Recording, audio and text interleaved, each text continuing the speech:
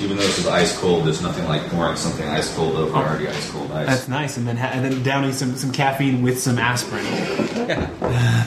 Well, as a hypochondriac, I'm constantly having to make sure I don't die of a heart attack before it happens.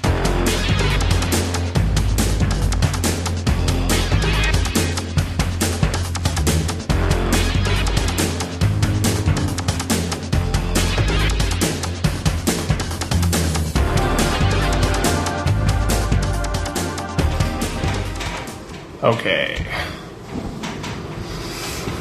Welcome to Futile Podcast. Tonight, got Zack and Ian. We're going to talk about detective stuff, maybe. Talk about the new... I guess it's new. Well, maybe it's old to the BBC people, but new to Masterpiece Theater. It only came out in the summer on BBC. Okay, we're talking about the first season of Sherlock, the modernized version of the Sherlock Holmes mysteries. And the first season is only 3 episodes, but each episode is like 80 minutes or something. So it's like a movie, pretty much. So this is one of those rare occasions where like I commented on like the social networking sites about something I'd seen, because I like to do that so that way I can remember, like for later, for podcasts. Like maybe I post on a Twitter or something like, oh, I just saw this and it was good, or this was dumb, or whatever.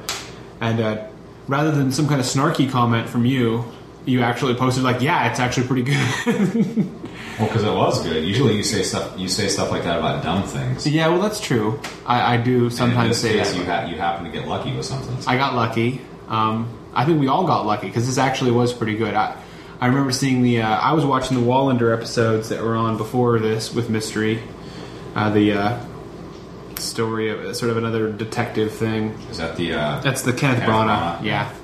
It looks really good. It's got a certain kind of feel and tone. I don't know. I like that. I've always liked watching Masterpiece Theater mystery programs. Ever since I was a kid, I watched the old Granada Adventures of Sherlock Holmes series, and I actually really looked forward to it and liked watching it as a kid. Right. Which now I just rewatched it recently, like the entire thing, the entire run, like all 7 series or whatever, and.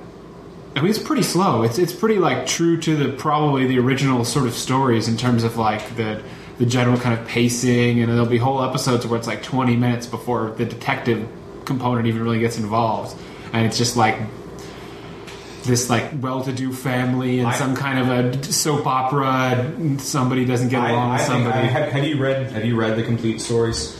No, I mean my mom read them to me when I was a really little kid. Honestly, some of them. The pace and the structure of these new things set in this modern day more closely match those old stories than the Adventures old series. That's interesting, because there generally aren't 20-minute things. It usually starts with, I mean, the stories go like, it starts with a page of Watson detailing some mundane thing about how some certain adventure began, and then he goes directly into them sitting there talking, and Holmes is mentioning something or doing some cocaine or playing his violin, and then somebody rushes in the front door and goes, "Hey, I got this problem," and then Holmes goes, "Oh yeah, well, I can see you're from Kent," and they're like, "What?" It's always something like that, and then the person goes like, "Yeah, I hired a colored woman, and now she's gone missing." It's like, and then he's like, "Oh, okay," and then so you're saying that sort of like the timeless racism is still present in the modern. No, I meant generally there was a lot of. It's funny because was like Rudyard Kipling kind of stuff. No, it's just that like there's one that's about this is one called The Mystery of the Yellow Face, and I think at one point, like, and Conan Doyle was really good at, I always say Conan, I think his middle name was Conan, but I was like saying Conan Doyle like it's hyphenated, but it's not. It's Arthur Conan Doyle. Yeah. Doyle wrote, he was actually a great writer in that he could make things that actually weren't scary sound horrifying. Mm-hmm. And so like there's one, like someone's like, "Oh gosh, there's something creepy up in the attic." I go up there and there's no one there, but I swear to hear noises. There's something like that. I don't know. Yeah. It's been years since I read it. Anyway, they go over to the house, and Watson happens to look up and see in this window a horrifying yellow face looking out at him, and he's terrified.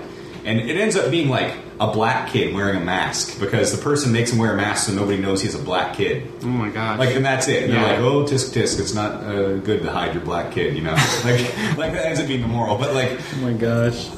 Anyway, the point is, it does jump in. The stories do jump into things pretty quickly. Yeah. The one that's considered the novella, which is the longest of the pieces, is the Hound of the Baskervilles. Even that moves into it pretty quickly. There's a lot more, you know. I saw a stage play of that. Actually. Expository stuff in between, but for the most part, it like really follows the structure still. And I don't know. I make with the Hound. yeah, it makes with the Hound pretty quick. I think. I wonder if they'll do that in a modern version, maybe. The most critical thing for detective stuff, and I think especially for Holmes, is that you get someone that's playing him that like is spot on, that gets right. And then Jeremy Brent in the Adventure series had it spot on. Like the mannerisms is sort of, it's a weird character because, and I don't know how much of that's from Doyle or how much of that's just from actors' interpretations. And I haven't seen a lot of the old black and white Sherlock Holmes stories or the ones with Peter Cushing or whatever, but there's this weird kind of cadence to his, that's both in his behavior and in his mannerisms and in his intonation as a character that's very fun to watch, you know, because he'll be real quiet and talk to himself sort of, and then he'll blow up about something loudly and move around. I mean, I almost wonder if in the modern version, well, they do mention in the first episode sort of some kind of a like psychological diagnosis on him, and somebody calls him like a psychotic, and then he yells at him. He's like, "No, I'm a high functioning sociopath." High functioning sociopath, yeah. Don't you know? Which is maybe a little different than say like the adventure version. I think it's a different character on some levels. I think that some of the similar quirks are there, and you know, like the whole idea of like when he's bored, when he doesn't have something to do, he's not in a good mood, and his attitudes about what is or isn't worth exploring, and his arrogance and things are kind of there. But it definitely seems to me like they modernized the character, but they didn't do it in a way that I thought. Because my whole thing when I first saw this idea, it's like, oh, they're going to do Sherlock Holmes, but it's going to be modern era, and I'm like, oh, I bet they're going to be like on text messages and doing all of this, you know, iPods and all kinds of this stupid tech stuff. It's going to take the fun and the charm out of like the steampunky Sherlock Holmes universe out of it. And so I was pretty skeptical at first watching it. And like the first time you're introduced to Holmes as a character, it's through a text message. And I'm like, really? Is this how this is going to go? But it ends up all working for the story. And the stories are still really solid. So, I mean, the first thing I would say to someone... You seriously call something that's just set in Victorian era steampunky? Well, vaguely. That's pretty much what it takes, you know? That era is when, like, now they have automobiles and stuff. I think it takes a lot more to it than that. Yeah, automobiles and cars. Science fiction yeah, I know. But there's a little bit of fiction there, too. You have a tenuous grasp on the idea of steampunky, I think. Well, I said I added a Y to the end of it to make it tenuous, to make it acceptably tenuous, I'd say. I don't think it works. You don't think it works? I'm officially protesting. Okay, fine. Well, then just Victorian era period that is very indicative of the foggy cobblestone clip-clopping of horses and the opium dens and all the guys back from India with their strange wares and in Bohemia and all that other stuff. So that is a big part of the Sherlock Holmes sort of, like you said, the aura of the almost kind of frightful, suspenseful component. And so when you remove that and you put it in this clean, new, modern London with the tube systems and the sleekness and the big Ferris wheel and all that other stuff, you're kind of like, well, is this still going to work? I don't know if this will work. Will this just be like CSI? Will this just be like Monk? Will this be like all these other modern detective shows where it's some guy that's got a quirk and then somebody a little normal kind of keeps them on the straight and narrow? And I mean, I don't know. I haven't really seen CSI. I can't really tolerate it. It just bothers me. And I haven't really seen Monk and stuff. But to me, this seems like it's good. Sherlock seems like a good show, and I think a lot of that is on, like as you said before when we were discussing it off podcast, is on that main actor. That guy nails the character and brings something to it. Yeah, Benedict Cumberbatch, and of course having Jim from The Office or Tim from The Office is a solid addition, and he does that sort of. Like his take on Watson is I like that version of Watson much better. Yeah, they make them more combative, which is kind of what it takes. You have to have some sort of friction between the leads. Though it's obvious that the only two people either of them can really stand to get along with is each other. Most of the time, they find it like the only other interactions Freeman has with people besides that girl he meets, Sarah. Is like that guy he meets in the first one who talks to him on the bench, and he just kind of seems to be biding his time until the guy leaves. Like acting like you, kind of. I feel he's kind of like a you. That's a fair analogy. And then Sherlock, obviously, just he doesn't even care about human companionship whatsoever, except for as a sounding board. And then of course, they have to have the thing where in the first one, Watson. I don't even know if he doesn't ever surprise him with any analysis, because he shouldn't ever do that. But he does surprise him by very loudly praising his techniques, and someone asks if he's being patronizing. He's like, I'm not. That's utterly amazing. And Holmes always gets a little smile out of that, like, oh, cool. Like, he's egotistical. Well, no, it's all part of that. There's a reason they're buddies. It is, and the Sherlock character is great because.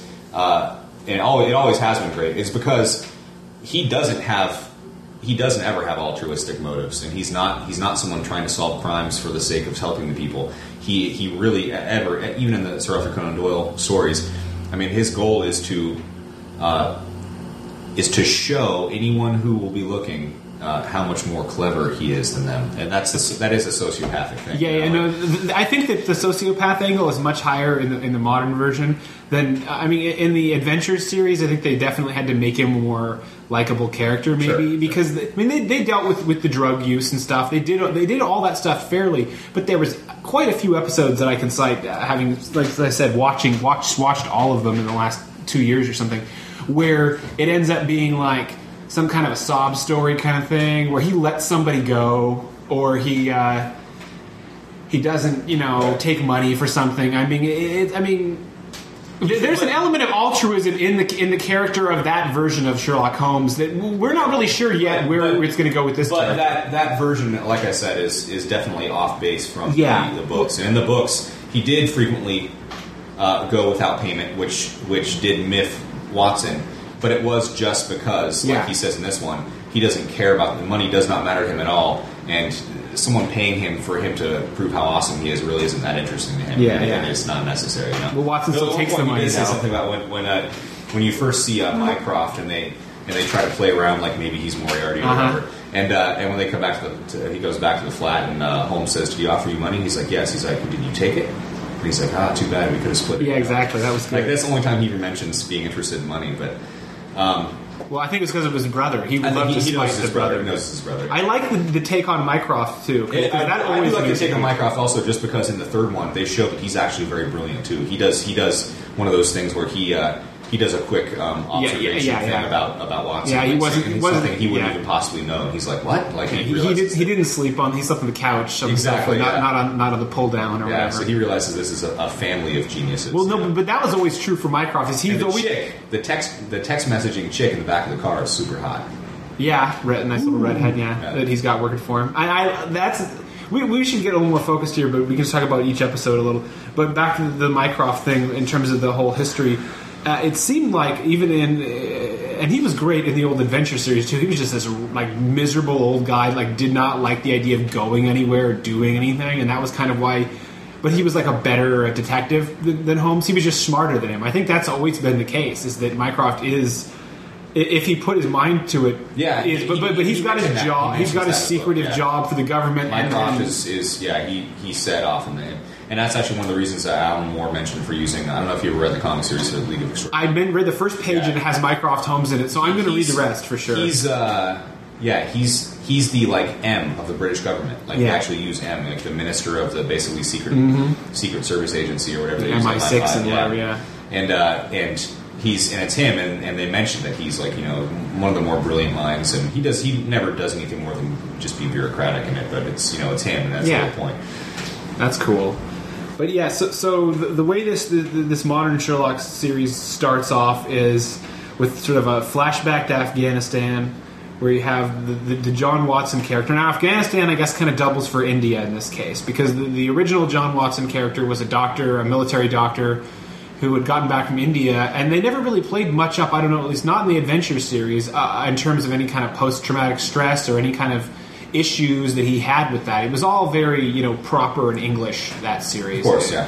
And like you said, there was very little confrontation between the Holmes and the Watson character, which I definitely like in this one. I don't feel like it's artificial. I feel like it just adds greater complexity and interaction to the characters. Sure. And it makes Watson a much more interesting character than just being sort of a sycophantic sounding board for Holmes. He had much more to do with everything in the first episode than in the other ones, because he actually plays a major part in the end of it.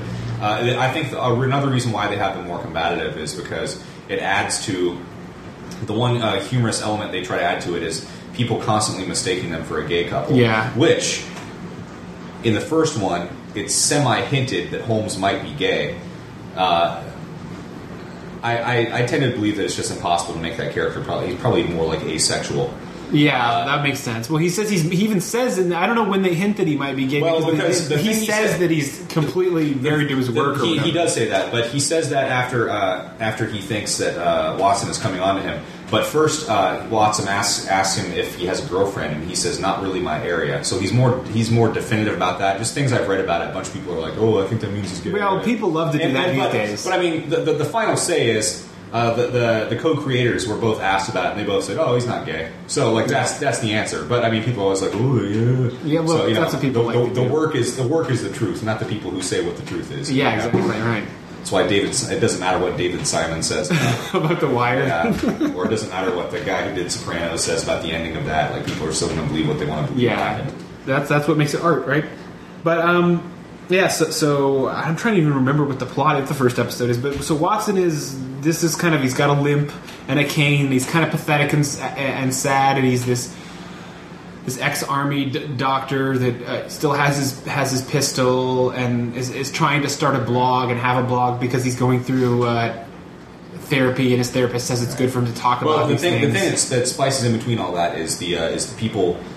Shakily picking up a bottle of pills, and they keep showing that, and then they turn up dead. That's the only thing that feels kind of like a cheesy modern thing. Yeah, the Lestrade character, who I like that guy. I like that guy too. Yeah, and he and they make it much clearer in this that he really appreciates Holmes' help. In the books, he pretty much hated Holmes, and he hated that he had to go to Holmes. He hated that he had to go to Holmes. That's right. In this case, he's like very just like everyone else, shut up and let him work. Exactly. He does that a lot, which I don't know if that really adds anything to it. But the guy seems kind of dumb. The actor seems kind of dumb, so I think that helps. A little. I'd say the cops just aren't capable. By the third one, because Lestrade's not in the second one, but by the third one, you can tell that he's definitely like a capable police officer, and as a manager and stuff, I think he's just making a smart decision, which is like you always want people that are smarter than you working for you. It's just funny to me that you'd have that many people working under you who are so vocal about not using some genius crime solver to solve the crimes you're working on. I think it's just more his attitude. And I hypothesize that maybe and this would silence the gay thing forever, but the black girl that thinks he's a psychotic. Yeah, I keep feeling like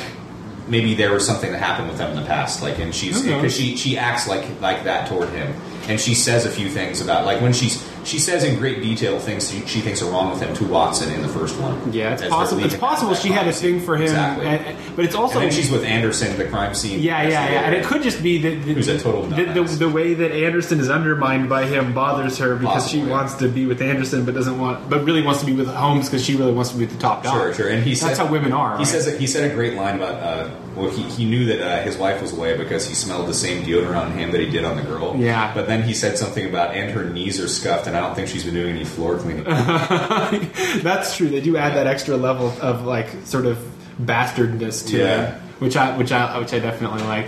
So the first one involves a series of murders that aren't necessarily murders; they're suicides because there seems to be no one was forced, but they're somewhat unrelated.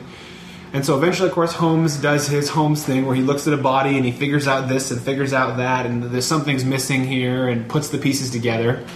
And those are always interesting. I mean, I've heard people talk about like in reviews for like the Guy Ritchie Sherlock Holmes movie, where it's like really like they show him pick up like some flower, and like if you don't know what that flower does, it all seems convenient in terms of explanation later on in the movie. Yeah.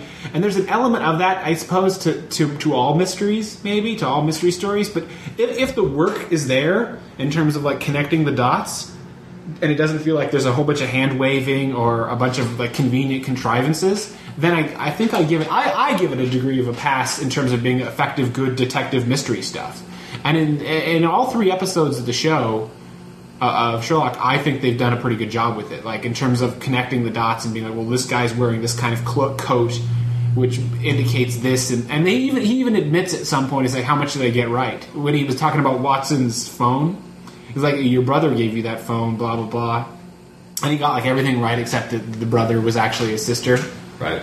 And But the sister is gay, and so then that whole gets into the whole like, can he tell the difference between genders? There was actually a really the person who reviews the TV club thing. They had different people. Yeah, I read the one for the third one. The funny thing they said was about what the funny line the person said that everyone was commenting on afterwards that I thought was great was that he was that the Holmes character is quote unquote confounded by homosexuality. Yeah. Like he doesn't get the Jim character in the end, and he doesn't the one thing, like, yeah, exactly. This was written by a woman. Are you sure? Like, yeah. Of course, yeah. Yeah. Like he's confounded by homosexuality. Like it doesn't work with his brain or whatever. So I don't know. I think that is an interesting quirk about his character that's happened to him multiple times in the series. That like he just doesn't know what's going on. But he did identify the Jim character sure. based on certain things. Yeah. And I don't know. We'll get into the third episode, but. So basically, there's a series of seemingly unrelated murders. He eventually puts it together, and I mean, it's the first episode, so you kind of give it a pass that it's like just as simple as, oh, wait, it's the guy driving the taxi that's killing all the people that took the taxi, Right.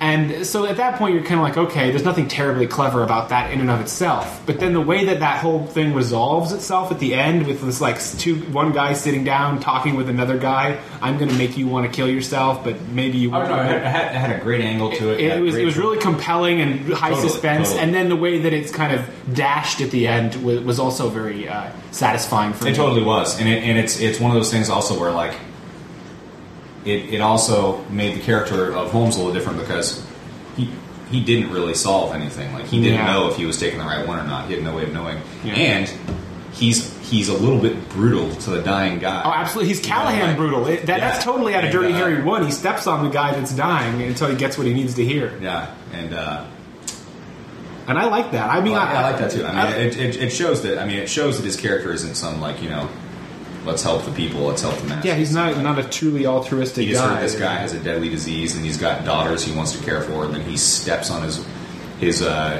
mortal wound to inflict pain to get an answer he wants. Yeah.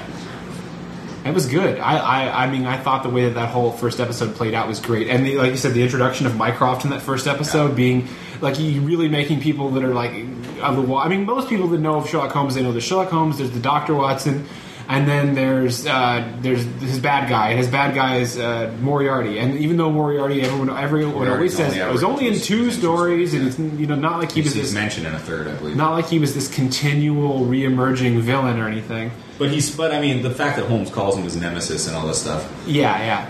Well, I think that was just because it was like the only person that was ever, other than the Irene Adler character, who it'll be interesting if they introduce her. I'm wondering about that too, because that's one of, I mean, the defining things about Holmes in the books were Irene Adler, Moriarty, hit the fact and the drug addiction. The fact that he had a human relationship with Watson, because he does mention multiple times that, like, as the series goes on, he continually speaks about how astounded he is that he has such a great friend as Watson, and he's never had a friend essentially. No, and you get a little of that even in the first 3 episodes of the show. Absolutely. Like the third one where he's like, he's got these shoes that they're analyzing, and it's like, give me your take on it. Yeah. He starts weaning Watson onto his way of thinking, which is something that in the Adventure series was a big deal.